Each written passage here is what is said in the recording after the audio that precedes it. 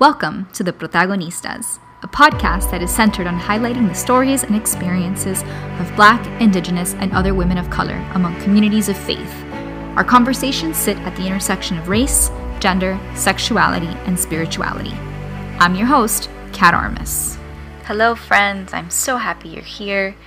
I know it's been a heavy and a rough couple of weeks with just the news all over the world. And with that, I would just like to start with a quick moment of silence for Ukraine and all that is happening on that side of the world.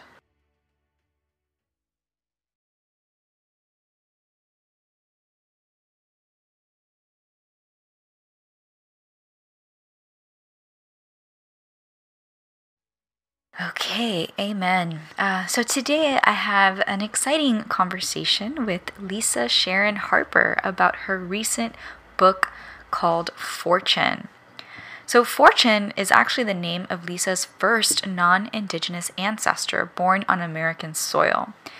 And she bore the brunt of the nation's first race, gender, and citizenship laws. As Lisa traces her family's history through succeeding generations, she shows how American ideas, customs, and laws robbed her ancestors and the ancestors of so many others of their humanity and flourishing. As Lisa lights a path through national and religious history, she clarifies exactly how and when the world broke and shows the way to redemption for us all. The book culminates with a vision of truth-telling, reparation, and forgiveness that leads to beloved community. Reparation is about repair, she says. To repair the world, we must first understand how the world broke. If the break was fundamentally spiritual and relational, the remedy must heal our souls and repair the way we relate to each other in the world. Belief shapes the world. But what shapes belief? Asks Lisa. Well, it's stories. And hidden in these stories of the oppressed is the key to our collective repair. I so enjoyed this conversation, friends, and I learned so much from her book and from just chatting with her. And so I hope you learn a lot too, and I hope you enjoy it. And welcome to the Protagonistas.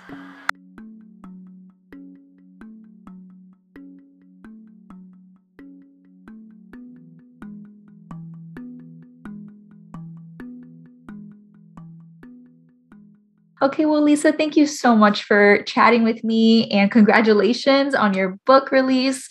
If you want to, no problem. If you want to talk to folks and let them know about your spiritual background, I'd love to have folks just kind of start there. Well, my spiritual background, I can never really talk about who I am without talking about my ancestors. Yeah. And I'm learning more and more about the spiritual background of my ancestors. But on my mother's side, basically, we were Black Episcopalians from the time that there were Black Episcopalians. And so we go way back in the city of Philadelphia and then also in South Carolina, going to the Episcopal Church, the Black Episcopal Church. But I did not grow up in that tradition. I was baptized Episcopal. We went to church every other year on a good year. But I really discovered Jesus and God and prayer and this personal relationship in the context of a white evangelical church. Right. And really that movement that began in the beginning of the 1980s, the religious right, which I don't think anybody at that time, we would have characterized it as religious right, but looking back on it, yeah, it's pretty much it. I was told that I had to become a Republican in order to be a Christian. Pretty soon after I walked down the aisle and gave my life to Jesus. As much as that part of the faith experience, of the evangelical faith experience was something I had to get over later, there were real values, that stream of the faith instilled, like reverence for the scripture. Right. And so it's ironic now, it's my reverence for the scripture now that has led me to call for reparations, right? It's my reverence for the scripture now that has led me to honor my elders as Jesus did and as the writers of Jesus' story did when they listed his elders, right? They listed his ancestors. it's the reverence for the story now that helps me to understand the need for justice, that it's not a social justice thing. It's actually something that's lifted up on the very first page of the whole Bible. Right, right. So, I credit those years in the white evangelical world with giving me the tools that I needed to be able to understand what this Bible thing was and how to dig into it. But I actually had to also overcome whiteness in order for my eyes to see what these brown writers were trying to write, Right. trying to communicate. Because I was, just as much as anybody else, surrounded by people with white eyes, people with European eyes, people with eyes born and lived and loved and died in the context of empire.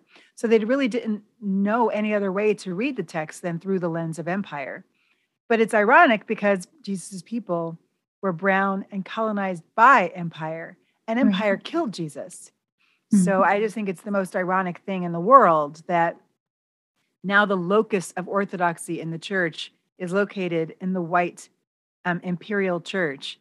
It's located in Europe. It's located in the halls of academia, rather than with the people who are on the underside of oppression. So one of the big shifts that I've made over the last decade has been to interrogate the assumptions that I used to come to the text with and ask fundamental questions about the movement of power in the text, fundamental questions about the context of the text, the political, cultural, social, diplomatic context within which the text was written, and the original hearers would have heard it, and discerning there, what is he or she actually trying to say? And then from there, finally getting to the point where most Bible studies begin, which is the implications.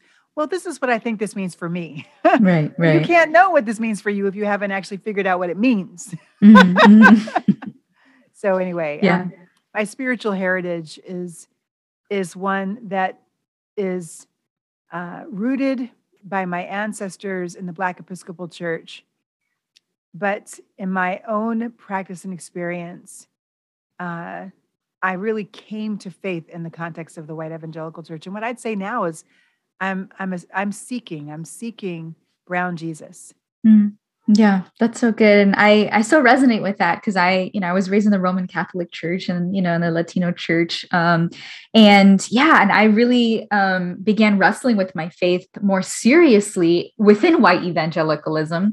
And I always say it's so funny. Funny is not the right word, but it is through, it is through my, reading of scripture where I also felt this draw toward my ancestors, this draw toward my ancestral faith, this draw, and that sort of thing makes the white evangelical church uncomfortable, right? Like talking about your ancestors, which I'm like, but I got this from the Bible, Isn't that deep? I don't know where does that come from? I mean, I think I'll tell you, here's my theory. I think it comes from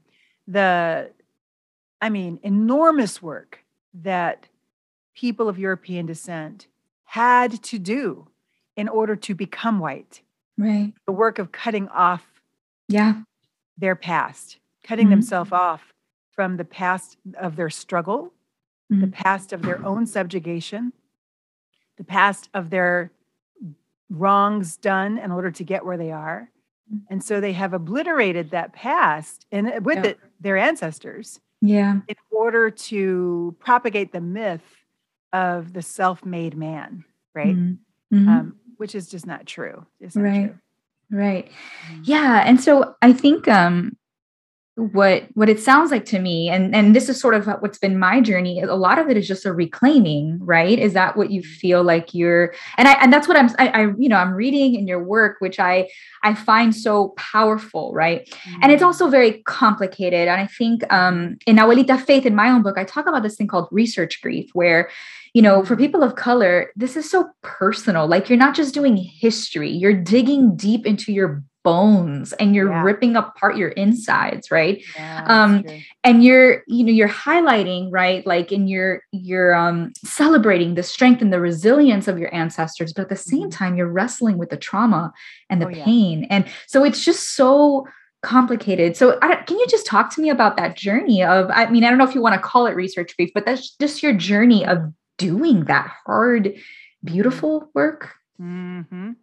Wow, that's a good way to put it. I mean, in the prologue, actually, I talk about this, that I was actually afraid to begin the process of going to the land to see what actually happened. I already knew about Fortune Game McGee. I knew about Betty McGee. I knew their stories, but I didn't really know. Like, I knew what I had read in a book on free Black African Americans, in the colonial period. I knew that. Right. But that was a paragraph, right? Like a paragraph about Fortune, another paragraph about Betty, another, Humphrey. And that's all I knew. But I didn't know their context. Right. And it's not till you know their context that you really begin to get to know them. Mm-hmm. And I didn't know what their context would be. And I didn't know how much else I would find. And so it scared me. Mm-hmm. I think people of European descent are scared for different reasons. I think they tend to be scared of the possible shame that they will encounter in the choices that their ancestors made. And I don't understand the level to which they carry that shame personally, but they do. Right. That's why they try to escape it so much. But I think my experience as one of African descent in America, who also has the stories of indigenous descent, and certainly does have indigenous descent in the Caribbean for sure. Mm-hmm. I think that there's a way that I did experience secondhand trauma in the course of researching and then writing down the stories. Because as a writer, you got to tell the story. Right. And the best way to tell the story is to show the story. And to show the story, you have to get inside the moment. Mm-hmm. And as I got inside the moment for Lizzie, as she was about to bury her grandmother, Leah Ballard, who had just passed away, and just imagining that moment for her and all that went through her mind, that led her to choose to leave the land that her family had only known for like more than a century. So how could she make that choice to leave? Boy, it had to be bad. It had to be bad. Right. And leave two of her children also behind so that she could make it up north, passing, because people had to figure out ways to survive in this post-slaveocracy that wasn't really post. It was still going, but just in different form, in the form of Jim Crow. And so she figured out a way to survive that she had was the way of passing.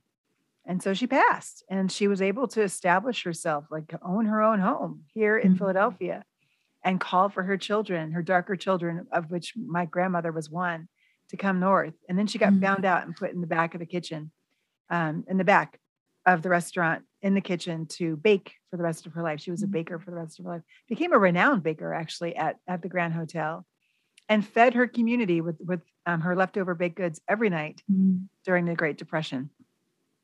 So, I mean, I think that reading, or not reading, telling, showing Lizzie's story, and my mom's story. Oh my gosh.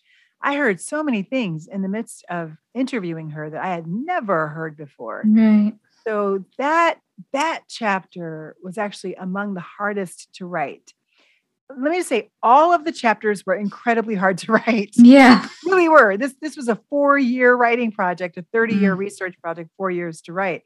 And normally, I mean, as a writer, it doesn't take you that long. It shouldn't take you that long to write a book. It usually takes me 2 months to write a book, right? So, but 4 years. And partly that was because of the emotional weight or thickness that I had to press through as a writer to be able to write it down.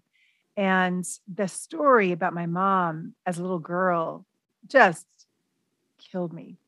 So I spent months writing that that chapter because it took me about that long to be able to inhabit it. Right. To Right. inhabit it. Yeah. Yeah. So you talked about how this, I mean, writing the book alone was 4 years, but this journey has been 30 years. I know like now, 23andMe and Ancestry.com is like in, but like you've been doing this for like decades. Can you talk to us just about how you started this journey and what kind of, and as you've gotten to where you are now, just all What's the about it. process? Right. Yeah. The process. Yeah. So here's the thing is that with time, technology develops, right? So Yeah. I began this journey literally 30 years ago, 1991, on the phone with my mom after having watched Dances with Wolves, like most of the country, right? So I watched Dances with Wolves and I wept. I mean, I just could not stop weeping when he hit the plains. I felt like, and it was conscious in my mind, I felt like I was meeting a part of myself that I never knew. And I had in the back of my mind, my grandmother, I had bugged her to death, and she finally, let out that, yes, we're part Native American, but don't ever tell anybody because they'll think you're trying to pass for white. So I never did. I never told anybody. And then I watched Dances with Wolves, and part of me just wanted to know those people in my past that I didn't know and I never met. And there was something in me that called to me to get to know these people. And so I sat on the phone with my mom and I just started to sketch out my very first family tree, which I still have to this day. And I don't know if she didn't know the names or whatever, but I don't have names on that family tree. I'll just have, grandpop lived this year to this year, great grandpop this year to that year, great great grandpop, that kind of thing. And we only traced the men, which tells you how patriarchal the family actually was. And I had no idea. So, we are very patriarchal and didn't even realize it. But yes, that's who we were. But bottom line is that's what we did. We traced the men. And then my mom went to the National Archives, and she was the first person to discover the Henry Lawrence that I talk about. One of the Henry Lawrences that I talk about in in the chapter on the Lawrences. If you'll recall in that chapter, I offer two possibilities for who Henry could have been because of the confusion of identity that was happening post-Civil War. It's just incredibly hard to track people, and particularly people with such mixed and shifting identities, as in ethnic identities, racial identities, different races, different years of the census, depending on who's doing the census. And so our search began trying to figure out who was Henry Lawrence. But about a decade into, maybe actually 15 years into that search, my mom discovered the McGees and Games. She discovered Fortune Game McGee and Sambo Game. And she thought, maybe is this Fortune related to us? And I don't know what raised that for her, but we basically tracked that down and realized now through DNA clustering that yes, we were in the same area, and yes, we shared DNA with several of those family members, and the cluster seems to land on Humphrey Fortune, and likely it was an illegitimate birth. In other words, not married, somebody he either raped or somebody that he had a love affair with. We do not know, can't really say. But bottom line is that there is a DNA cluster, and it makes a lot of sense. So, and then Humphrey Fortune is most likely to go back to Fortune Game McGee, about 3 or 4 generations before him, 3 generations before him. I'm sorry, 2 generations before him. And then the 3rd generation is Maudlin McGee and Sambo Game, who are the original couple that came together in 1687. Wow. And the reason why this became so significant for me, this family line, is because, first of all, my ancestor that we knew his name and we were just looking for him, he was free on the census before the Civil War. His name was there on a census, which is not what you find with people of African descent. If they're enslaved, they're on the slave schedule, and they are listed next to their master's name with only their race, as in Black or mulatto, or Indian, I for Indian, or And also their age, right? What age that they said they were. So to see Philip Fortune on the census listed before the end of the Civil War in the area where we know the Fortunes lived, we were like, what is this? What is this? And then my mom said, it's just like stuff remembers, he remembers. Right. My grandmother told me that they were free. And my grandfather told me they were uppity. They were some highfalutin Black people.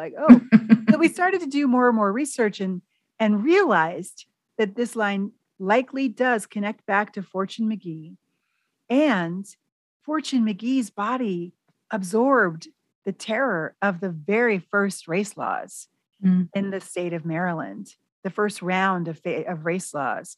And those came only 2 years after Virginia, which were the first race laws ever on American soil, before it was even America in the colonies.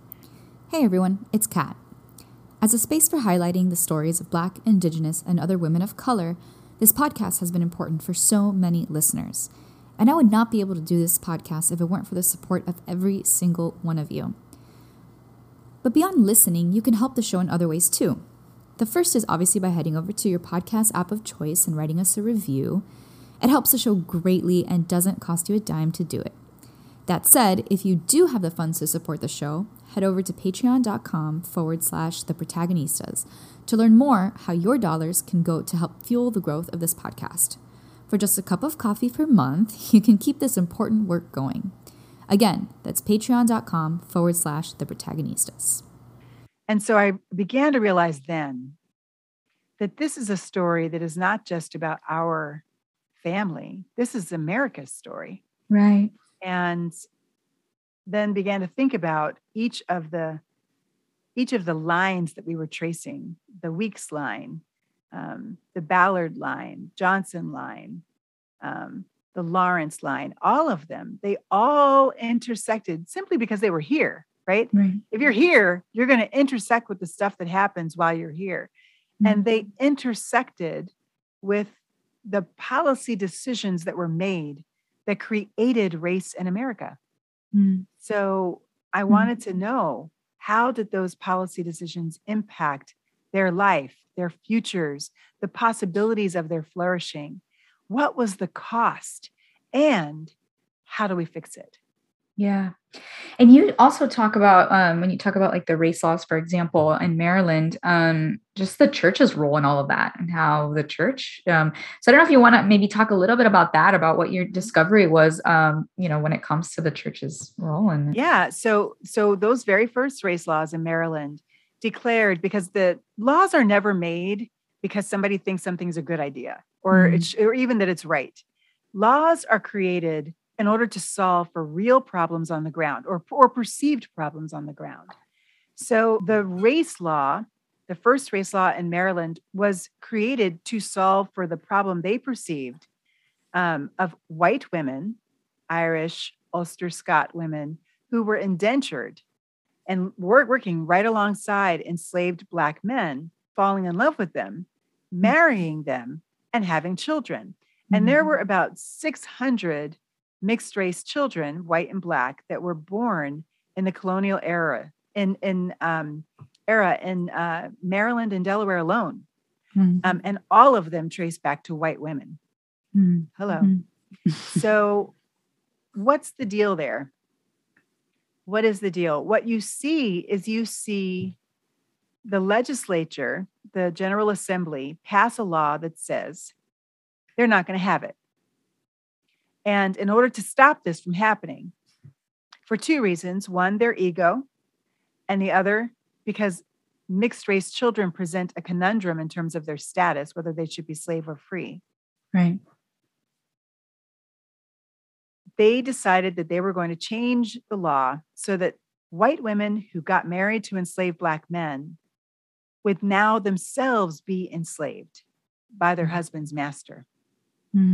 And their children would be enslaved in perpetuity. And so that was 1664. That was the very first race law in Maryland, the colony of Maryland, where Fortune was born just 23 years later.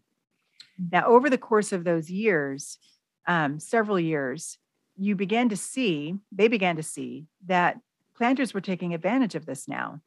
And they were forcing their indentured white women to marry enslaved Black men so that they could profit over more time, 7 more years on the indentured woman's, actually not 7 years, forgive me, so that they could profit off of her free labor, right? So now she becomes enslaved for much longer until her husband dies, and the free labor of their children in perpetuity. So they were forcing them to get married and have kids in order to increase their profit margin. So this Catholic colony, the General Assembly clutches its pearls and says, "Ooh, I'm sorry, I didn't mean to do that." So they changed the law, or they changed the way. They didn't change the law. They changed the way that it's administrated. And so instead of planters having the power to decide who gets enslaved or who gets indentured, now that power is placed in the hands of the church. And over the next basically century, the church then is the one that manages who gets enslaved and who gets indentured. The church holds the keys to freedom and the keys to oppression. The church is the one responsible for exacting the oppression. And the church often actually owned its own slaves and was awarded indentured servants in court. And so the church became a part of that. And lest you think indenture is just, a bad job, that you have to endure for 7 years. That is not it. Indenture was basically slavery with a time limit. Right. Indenture was having feet lopped off, having fingers and whole hands lopped off if you stole a piece of bread, being quartered, literally drawn and quartered if you tried to escape, being hung. These are the things that happened to indentured servants in the colonial era. And the only thing that was different was that there was a time limit, that your agony would end within 7 years if you were the adult. If you were the child, later on, when Fortune is born in 1687, the reason why she is indentured and not enslaved is because the laws had shifted over time such that it became, they revoked the whole thing about white women being enslaved because they thought, oh, that's not good, right? Or that's not working. And instead they made it so that if your ancestry traces back to a white woman, you cannot be enslaved. And white women could not be enslaved, but they could be indentured. And the children would be indentured for even longer if it was illegitimate at first, and then even longer if it was a Black person later, if the man was Black. And so we have this moment in the courtroom when Fortune is standing there in the courtroom and about to receive her sentence. And I was imagining, what must she be feeling? She's 18 years old. She had lived free, actually, under one of the laws when they had revoked, slavery for white women, and there was no penalty anymore. So she had lived free for 18 years, but somehow she ended up in court again because of her mixed race birth. And she was indentured until the age of 31.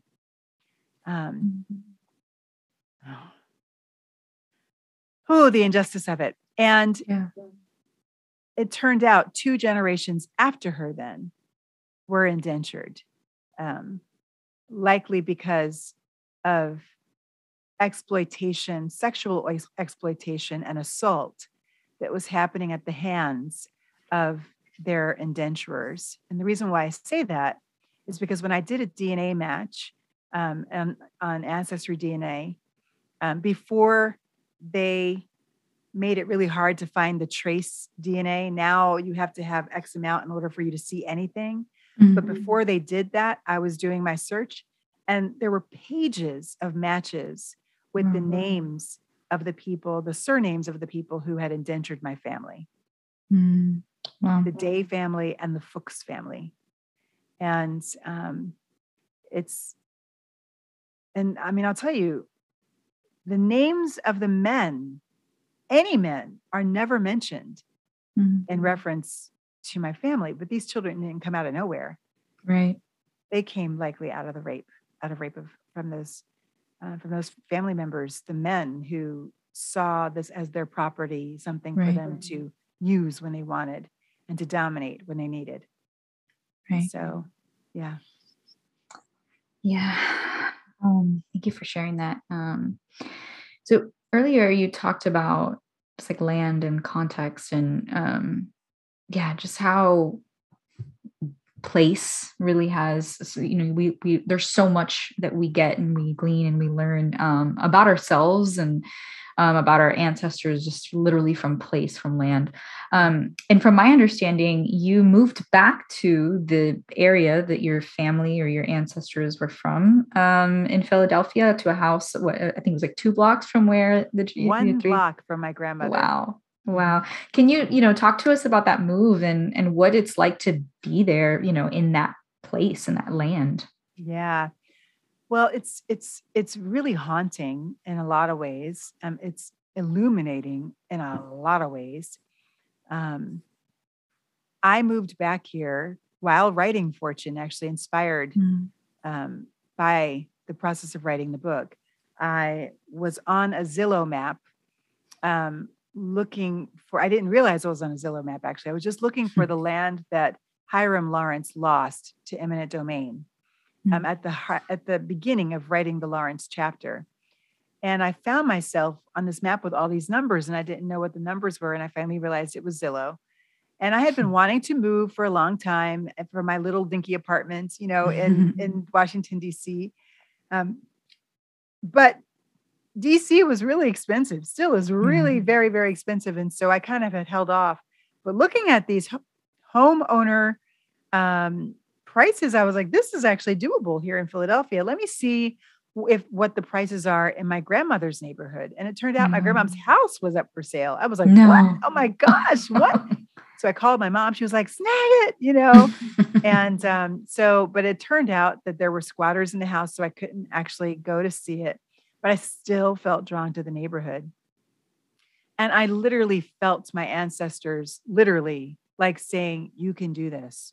You can do this. It felt like a Rubicon I had to cross to own land, to own a home. And I really, in a lot of ways, I was really inspired by Hiram, who owned a block of homes. I mean, several homes on a block in Elmwood before it was seized by eminent domain, and they paid him pennies on the dollar for what his land was worth. We lost our family legacy in that moment, and that community was lost, a Black community that was thriving, and he was using those homes to welcome people of African descent as they came north in the Great Migration, and give them a place to stop and be cared for and find a home here in Philadelphia. But that was all broken up. And he died that year, we believe, of a broken heart. And so when I came and walked the community and finally found the house that I'm sitting in right now, it just felt right. And I think that since, moving in, I have come home to the city where I was raised, really, for the first 10 years of my life. I was born in New York City, but raised here from 1 to 10 years old. And I remember, the land really does speak. I remember the sassafras trees. I haven't seen sassafras trees since I left Philadelphia. There's one right outside my window now. Wow, I got goosebumps. Yes, it's true. Like, I have relationship with this actual land, the Schuylkill River. Like, we grew up, going for walks along the Schuylkill all the time. I'm going for walks in Fairmount Park all the time, and now I go drive through. This is home. It's home. Yeah. But more than that, and I just want to say this, and I'll close this thought with this.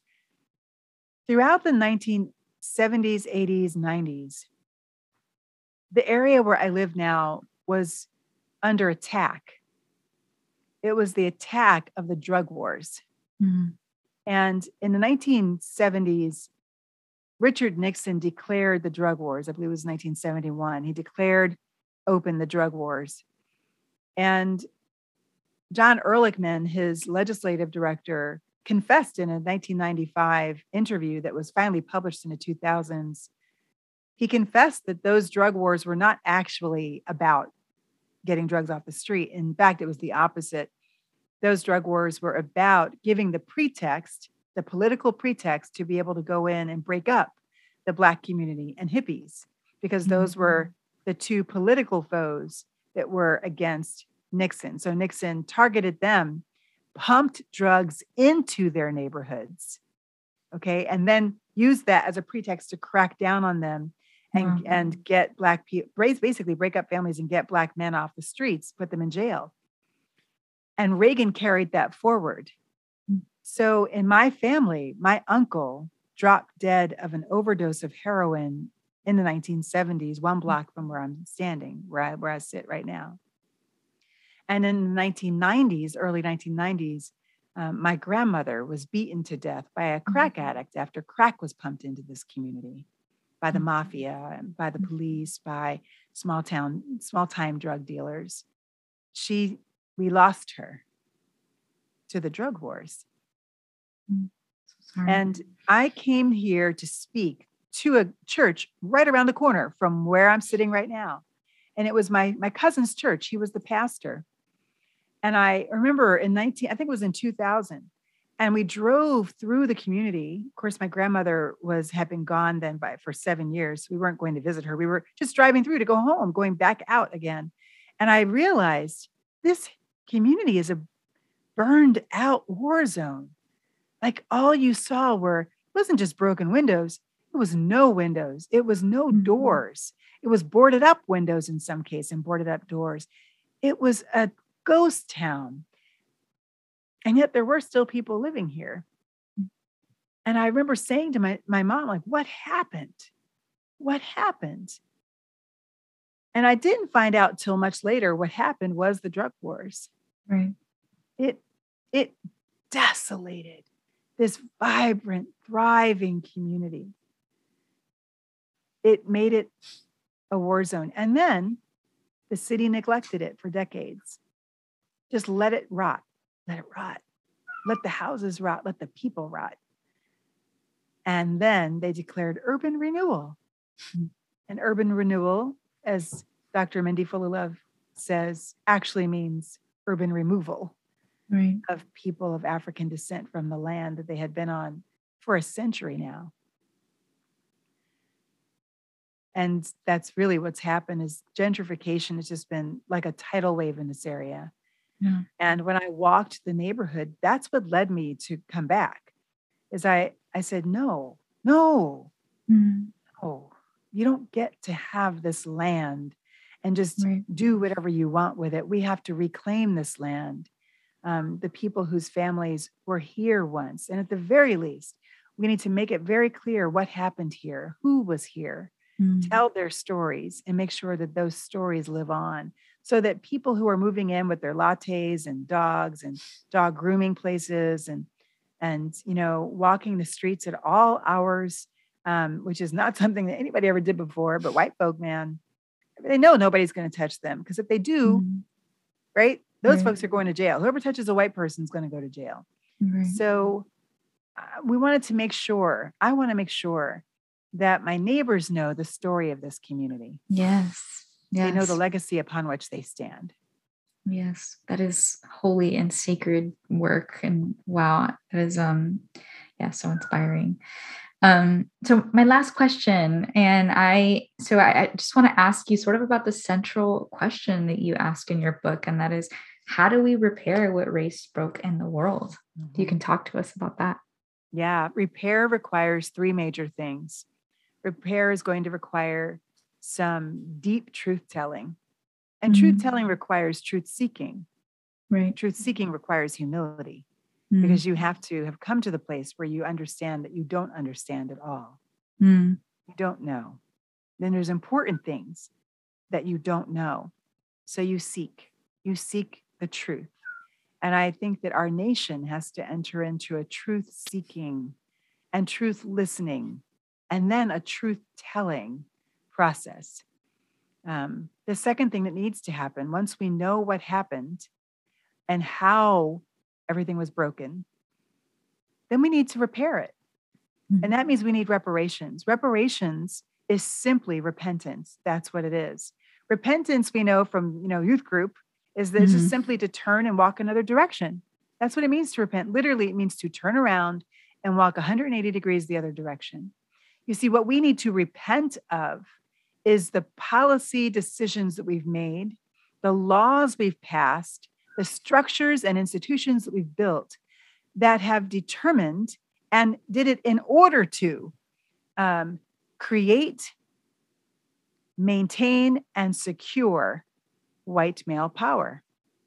Everything from the very first decision to keep those 20 and odd Angolan men who were pirated off of a ship bound for Mexico and brought to Point Comfort, Virginia. We could have turned them back and said, you know what, we don't do this here. Take them back to Angola where they're from so they can have a good, thriving life. We didn't. We made the decision to exploit. So there in that first colony, the decision was made to exploit the labor of people of African descent. And as a result, create right there in that first thread, non-democracy. So that by the time we get to, the Revolutionary War and the Constitution, we had another choice. We could have decided we are going to be a true democracy. Yes, under colonization, we had slavery. Yes, in the last 100 years, slavery has begun to explode on our continent, in our nation. But we can do this. We can switch and become another kind of economy. We can become a truly competitive democratic economy where everyone has an opportunity to thrive. But we didn't do that. Instead, our legislators, with 1,700 of which from that time all the way up to 1920 were slave owners, legislated for their own benefit. Right. And so some of them pushed for incremental freeing of slaves, but most of them did not. And that's why we never got that. We never really got that. So in 1877, we made a choice to end Reconstruction, this era where we had more than 2,000 elected African-American officials all over the country, mostly in the South, including senators, more senators, Black senators than have ever been in the Senate since. We're there in 1870, right? So 1875, 1876. But in 1877, there was a compromise that was made. In order to get the South to play with the North well, the North said, we'll pull the federal troops out of the South, and you can deal with your race problem in your way. And they did. And their way was the Klan. Their way was the laws that were passed in South Carolina that limited people of African descent to work in only two sectors, the fields or the house, domestic labor or field labor. Literally illegal for a Black person to work in any other trade in South Carolina, directly following the end of Reconstruction. What were they trying to do? They made a choice to try to reestablish slaveocracy. They did not have to do that. They did not have to do that. So the point of repair, of the book now, Calling for Repair, is that our nation now stands at a crossroads. We literally are making this year the choice. Right now, we're in the middle of making the choice about whether or not we will be a democracy going forward or not. Whether or not we will allow every vote to be counted or not. And once again, people of African descent are going to be the determination. If our votes are free and fair, then America has a chance to be a democracy. If we do the work to repair what the racial hierarchies of human belonging broke in our systems and structures, our education system, our sanitation systems, our energy systems, our transportation systems, our food systems, you just name it, all of the systems, healthcare. If we have what they say in Spanish, in Latinx communities, if we have the ganas to make the change, to make a decision to be another kind of a society to live together differently in the world. Now is the time. There'll be no greater opportunity than what we have right now to make that change. So reparations is simply repentance, and repentance is required in order for us to be made well. And the last piece is forgiveness, because there are things which can never be repaired and which can never be restored.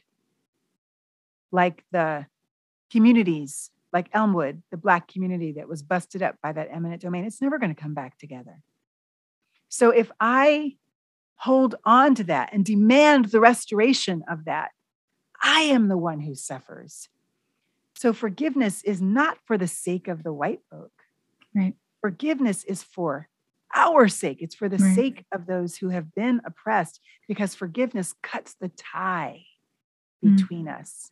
It releases me from needing them to do anything for me to be made well. Because once I forgive them, once I release them from their debt that they cannot pay, then I turn to God and I say, okay, God, ante up. And you know what? God is happy to ante up, because God wants us, He wants our needs to be met. Right. God has what it takes to fill those needs.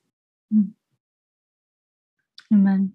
Thank you so much, Lisa, for this incredible book, and for pouring all of yourself into it, and for just giving us such an incredible look into your family, but also just the history of this country. And so our American family, right? Right. Yeah. Well, thank you so much. Yes, it was wonderful chatting with you. Thank you so much for listening to The Protagonistas. Don't forget to subscribe and leave a review.